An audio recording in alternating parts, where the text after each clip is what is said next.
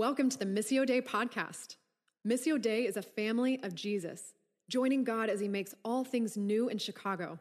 Check us out online at missiodeichicago.com. We are in our second week of the leaning in on the teachings of Jesus about prayer. And our goal in this series is to learn directly from the Lord. Prayer, as we know, is a mark of Jesus's earthly ministry, and it's a mark of the early church that we've been studying in the book of Acts. So that's why we're diving into this. But hear this as well. Whether you're a guest or you're a longtime part of this community, we believe in absolute faith that we have been prophetically marked as a people of prayer here at Missio Dei Wrigleyville. But that's an identity we're still living into. We're still growing into that, but I believe in absolute faith that that is a mark of our community and our life together. So that's part of the reason we want to learn from Aaron's testimony in our worship and the songs that Steve picks out for us, so that we're speaking these things and learning with each other as we grow as people of prayer. So last week, we looked at the posture of prayer. We talked about the fact that you learn from what your mentors, teachers, parents, what they do teaches you. And so we looked at Jesus's posture of prayer in his own prayer life. And so I'm just going to quickly remind us of a couple key takeaways from last week. Number one, the disciples asked Jesus, teach us to pray. This is something that can be learned, that we can seek to learn more about. It's not something you need to either have or don't have. It's a thing to learn, to be formed in. It can be learned and practiced, and we're all learners together. Number two, we really leaned into the fact, and Aaron mentioned this, that God is relational. Prayer is relational. Jesus, as the Son of God, prayed because that was an absolute mandatory piece of his own heart and life to stay tethered in relationship with Father, Son, Holy Spirit. So God is a relational God. And remember also, Jesus made the path for us to enter into that same relationship already through his death and resurrection and ascension. Jesus made that path open. So we are invited into the same relationship, and prayer fosters that. The other thing that I think is amazing, and I can't remember if I mentioned this, I swing on this pendulum all the time, just to be totally honest. Prayer holds both reverence and intimacy in tandem, both at the same time. Sometimes I find myself deep in awe of reverence, and sometimes I'm all Abba Father, so intimate and casual in my conversation with God. I don't stake a claim on where I fall on that pendulum. I think it's beautiful that we get to have both in our prayer life. And then the last thing I really want to press into is that this is not a should sermon series. This is not a how to do it better. You should be doing this. My tone, I hope, first of all, I don't talk that low and weird. That was weird. But it's invitational. This is an invitation. This isn't guilting.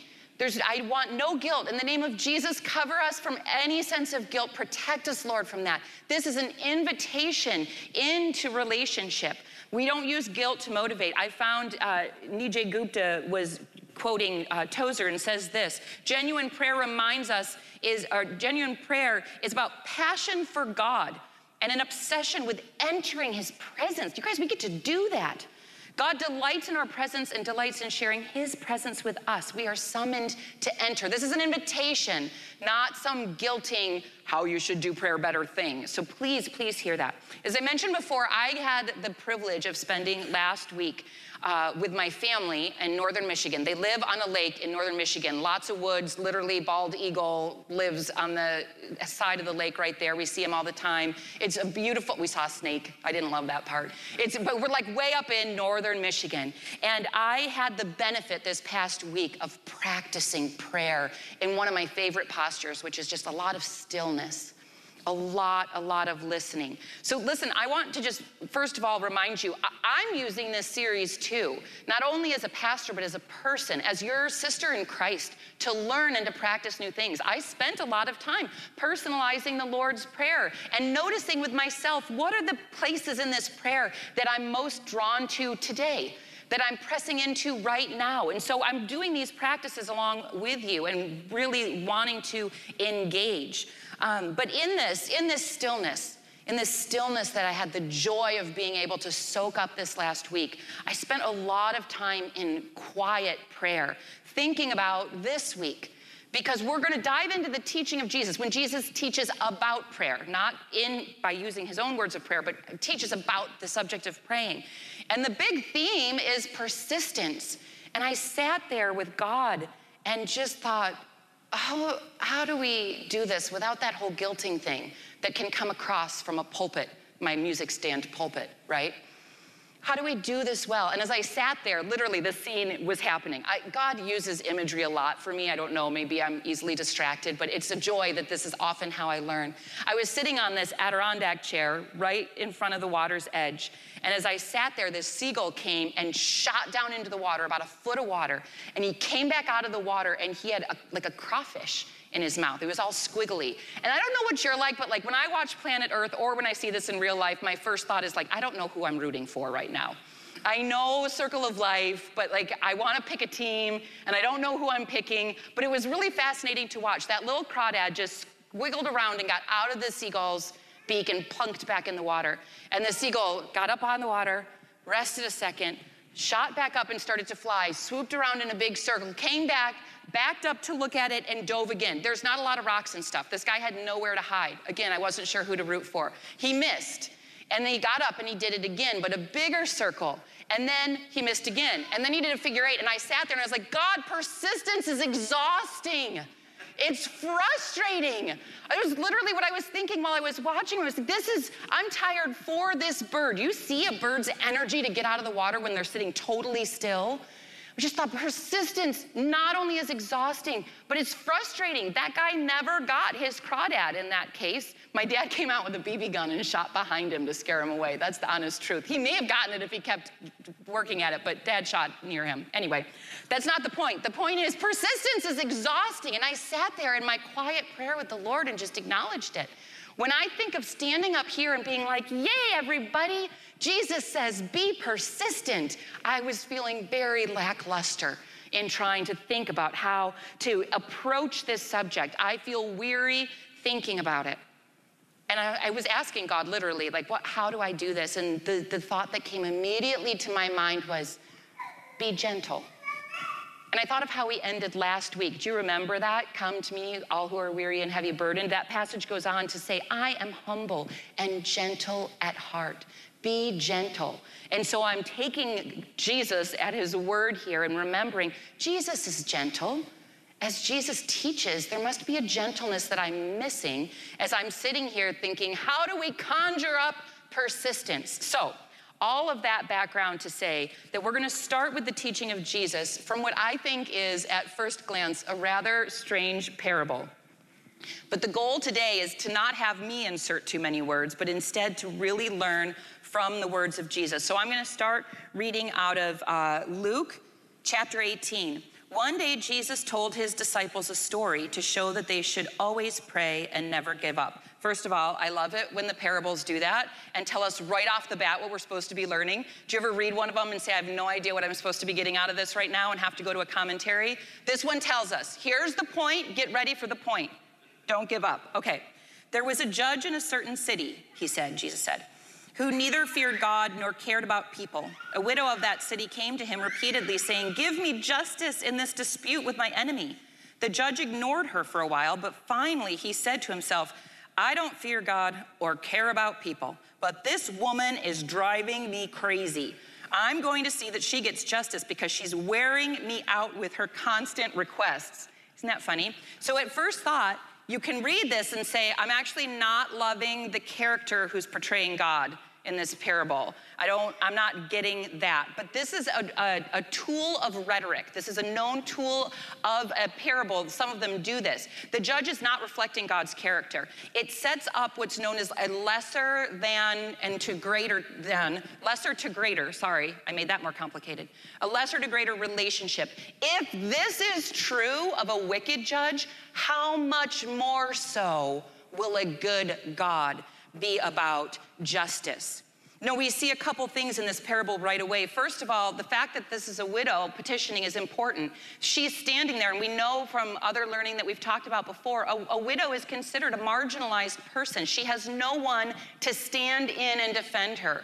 She has no one if she is the one going before the judge herself. We also see that she's feisty, clearly. But here's what I love. In this passage, when he says, she's wearing me out, the original language is more like, sometimes it says, so she won't attack me. It's literally, so she won't give me a black eye. Like, the judge is worried that this feisty little widow is gonna handbag him and give him a black eye. Like, that kind of feist is in this woman. But, so we go on to the parable to see what happens. And then the Lord said, learn a lesson from this unjust judge. Even he rendered a just decision in the end. So don't you think God will surely give justice to his chosen people who cry out to him day and night? Will he keep putting them off? I tell you, he will grant justice to them quickly. But when the Son of Man returns, how many will he find on the earth who have faith? And so what we see here is Jesus is getting not to the persistence of this feisty widow so much as the heart of God. God's heart is for justice. We know that about God.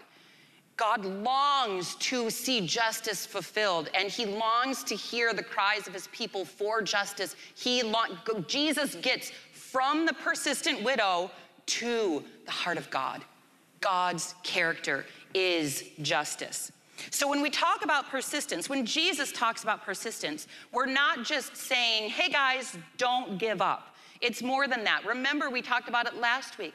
Israel was a praying nation. They considered prayers to be worship, to be relational, to be a part of their relationship with God. The Psalter, the book of Psalms, is quoted all the time in the New Testament, including by Jesus. Jesus quotes the Psalms. Many faithful Jews had the Psalms memorized, and they knew them. They would go back to those words. And if you read the Psalms, you see that there are petitions, prayers for things, again and again. Don't let my enemies get me. Save me, O Lord, again and again. And so Jewish people, faithful people of God, would have grown up knowing we pray to God persistently for our needs. This would not have been a new concept. But so what Jesus is getting here isn't something new. It's not just about persistence. It's about petitions being a part of our ongoing conversation with God. God cares about justice, about us, about that feisty little widow. God cares about our prayer, even small, whatever it is. They are heard, and they matter to God. That's what Jesus gets at. From the persistent widow, I almost wish that these weren't originally titled by Jesus, right? That little section's called the persistent widow. I wish it was like God is a God of justice. That's what this little parable is about. So we'll go on to another teaching of Jesus, because that's today's focus, is what Jesus teaches about prayer, the part that Steve read a portion of. Now, this is in Luke 11, 5 through 13. The same parallel kind of teaching is also found in Matthew 7, 7 to 11. Now, really quickly, as we're learning about our Bibles, why is it that it's a little bit different but similar in two places? We have to remember that Jesus walked around in different towns and taught a lot. I imagine he taught on prayer to many different groups at many different times. And so there's a little variance on how this teaching is recorded, but thematically, he stuck to the same concept, the same teaching, because both Luke and Matthew record it similarly. So look for the similar themes. I'm gonna start in Luke 11, verse 5. Right before this, by the way, is the Lord's Prayer, which we'll get to again in a couple weeks. So I'm not skipping that important part. We're just going out of order because. So starting in 5, then teaching them more about prayer, he used this story. Suppose you went to a friend's house at midnight wanting to borrow 3 loaves of bread. You say to him, a friend of mine has just arrived for a visit and I have nothing for him to eat. And suppose he calls out from his bedroom, don't bother me. The door is locked for the night and my family and I are all in bed. I can't help you. But I tell you this, though he won't do it for friendship's sake, if you keep knocking long enough, he will get up and give you whatever you need because of your shameless persistence. Another one, it's kind of strange, but I love it. Shameless persistence. Let's talk about being the buggy friend in this parable, right? You just know right off. But again, we're not comparing God with the bugged, irritated friend who's in bed. It's that same thing again. If this is what the bugged, irritated friend would do, how much more would our good, loving, gracious God do?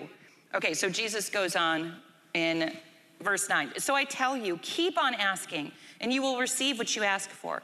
Keep on seeking, and you will find. Keep on knocking, and the door will be opened for you. For everyone who asks receives, everyone who seeks finds, and everyone who knocks the door, and to everyone who knocks, the door will be opened.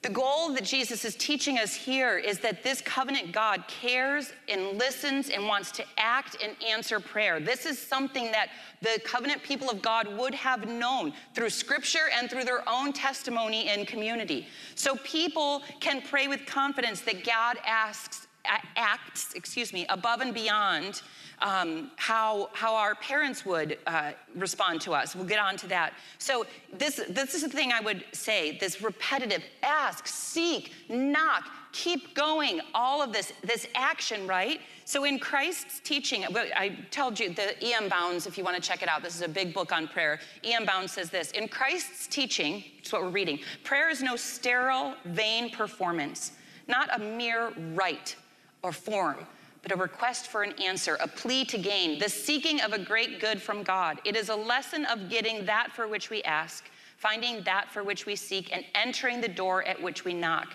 The thing I love about this concept is like there's action here, right?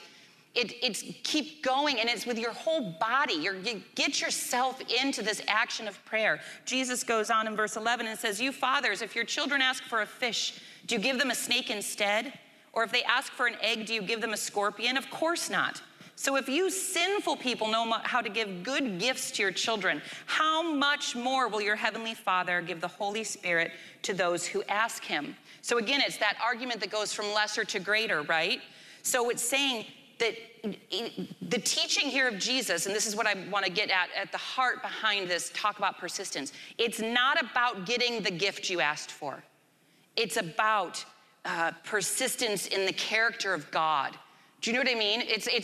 Jesus is getting to the good Father, not about whether or not you get the thing you're persisting for. That's the goal that Jesus is getting at in these teachings. It's about the character of God. I would say briefly, because I always want to be sensitive. I think the church can really miss sometimes in moments of potential trauma to people in our community. I want to acknowledge this parable is assuming a good parent. Some of us have had, not me personally, but like some of you have had absent fathers or fathers who did not give good gifts with gentle, loving hands. I acknowledge that that is grievous, and we mourn with you. I want you to know that it is not surprising if you struggle with parables like this, or just in general, to understand my words that God is a good, good Father. And if that's you, I invite you to come into community, come up to us, like receive prayer, and let us just weep with you. Because it is hard to know a good father when your earthly father was not a good good father who gave you good fish and gave you scorpions instead. So I want to acknowledge that potential wound here. But what Jesus is getting at is that the prayer, the persistence rises out of acknowledging a good father, who it is that God is. It's not about a shopping list of demands that we want to hand over to this God who provides, but we persist in prayer, not because we need to persuade God that our goal is really, really a good idea, although I have tried to do that before. I've literally said, God, I really think this is a good idea. But it's not that we need to persuade God. Instead, it's that we're fostering a relationship that's dependent on his character. And that's really important. All of these teachings of Jesus, when we talk about persistence, are really about God's character, not about always getting what you want. We'll see that next week. Jade is going to teach us on the prayer in the Garden of Gethsemane. What an example of not getting what you want when Jesus was praying. So it doesn't always mean you get what you want when you practice persistence. It's about the relationship. And it's leaning in on a God who's a God who loves justice, who loves to give good gifts. That's what we're leaning in on. Jesus anchors on God's goodness. So when I was reading about this, I have to admit, I spent a lot of time this last week in my stillness, reflecting back on last week. And I could feel it palpably in the room because I have the great honor of even knowing some of the stories in this space.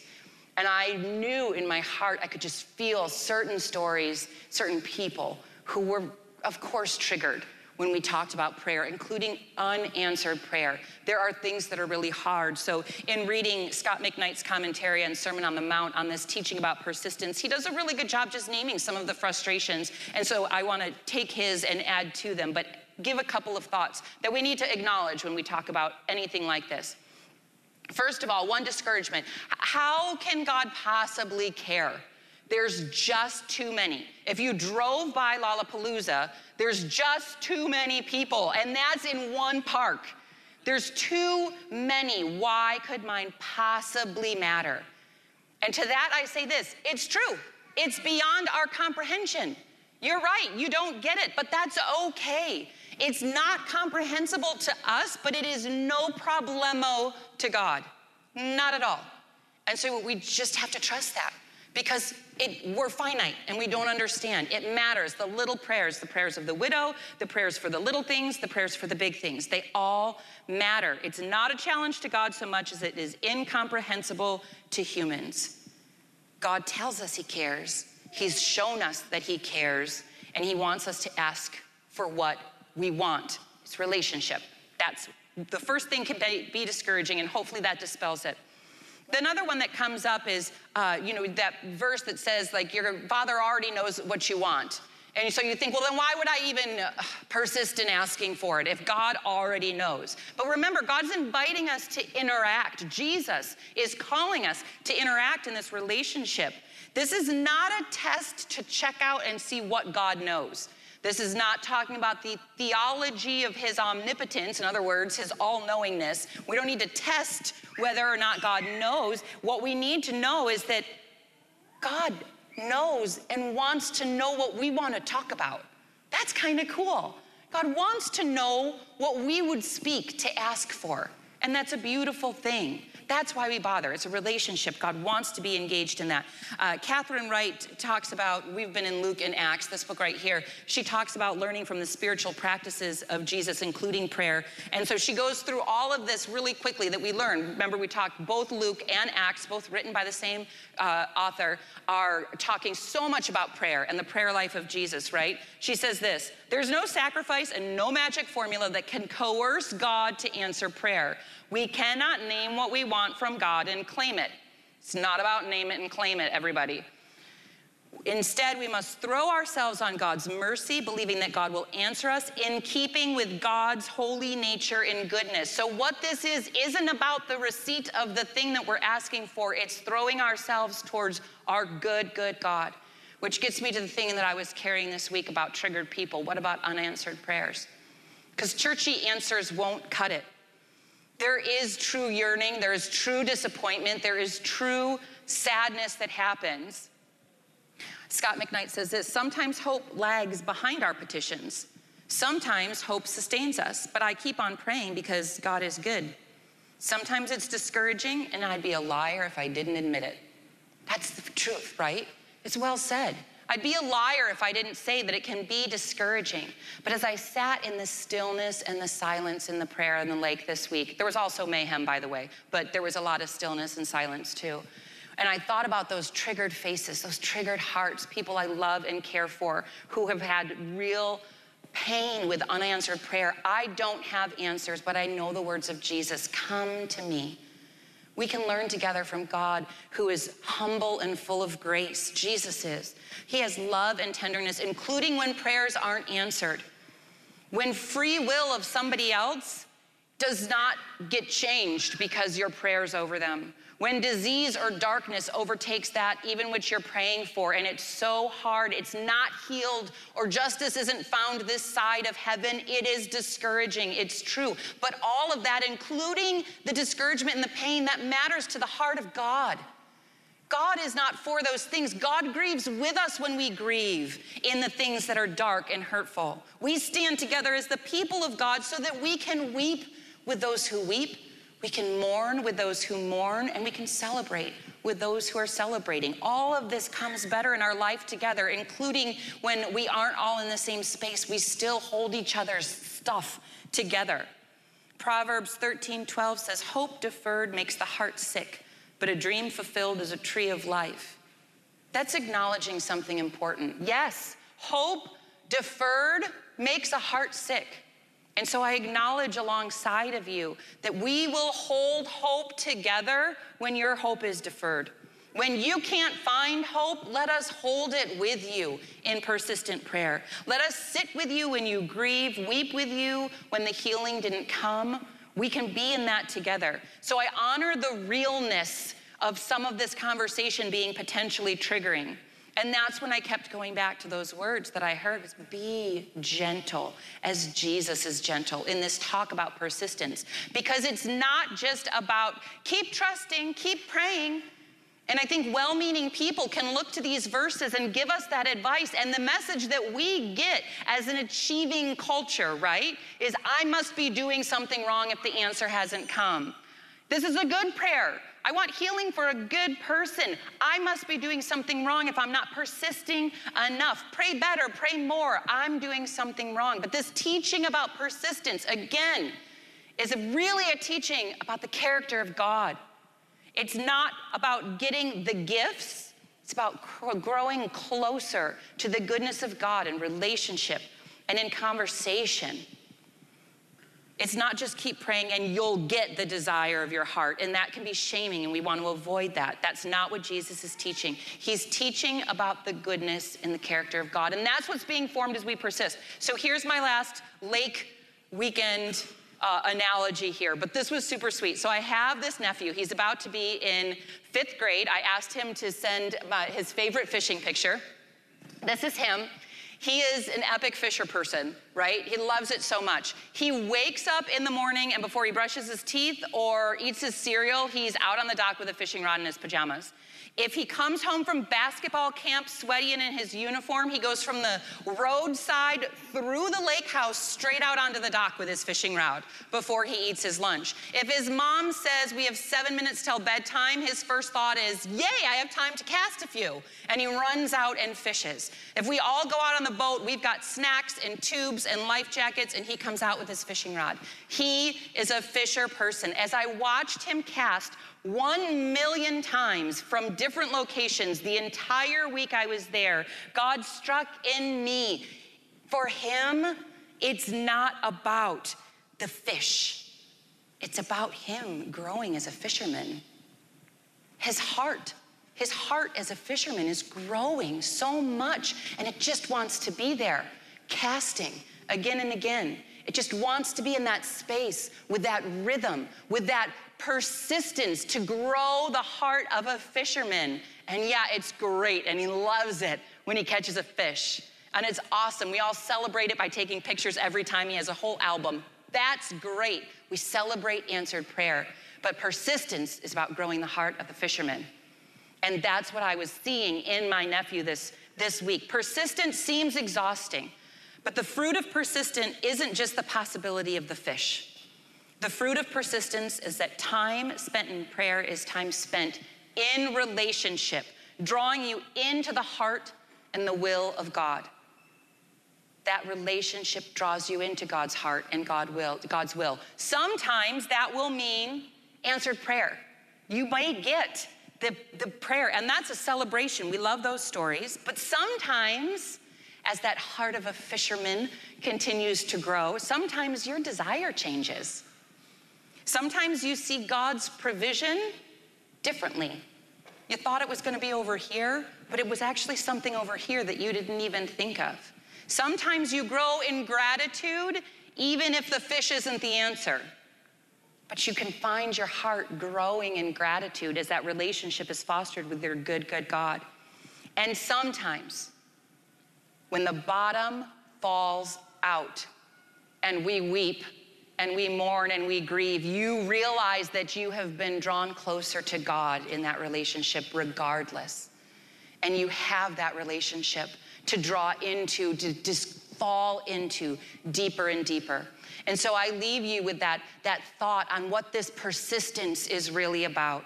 It's not always about the fish, but it's about forming the heart of a person of prayer who has God in relationship in a beautiful way. Jesus, we love you. I pray over this space protection from any words, including those which have been spoken in the past over us, that would take these passages and make us feel like we are not doing the thing that needs to be done enough or anything like that. I pray protection over shame. I pray protection from just condemnation or an achiever mentality. And instead, God, I see a picture of like the gates being thrown open and the meadowland before us, an invitation to come in and dance or weep or celebrate or shake our fists, and like all of it, God, you can take all of it. How amazing are you, God, Father, Son, and Holy Spirit, that we can enter into your gates with whatever is on our lips and just ascribe to you the glory due your name and the cries of our heart. And you listen and you love. You long for more from us to enter into relationship with you. God, I stand in awe. And I stand thankful before you that you tell us that we can call you Abba, Daddy. We can come to you as a child comes to a loving parent and just ask for the things on our heart, and you care and you hear and you listen without rush, without agenda. God, I thank you for this truth. I pray, Holy Spirit, that as you continue to be with us and for us in this space, that you continue to form us. Open our hearts to what you have for us individually and collectively as we continue on in worship to you, King Jesus. We pray this in your name. Amen. Thanks for tuning in. We love to keep the conversation going. Find a weekly gathering or gospel community in a neighborhood near you. To find out more, check us out online at missiodaychicago.com.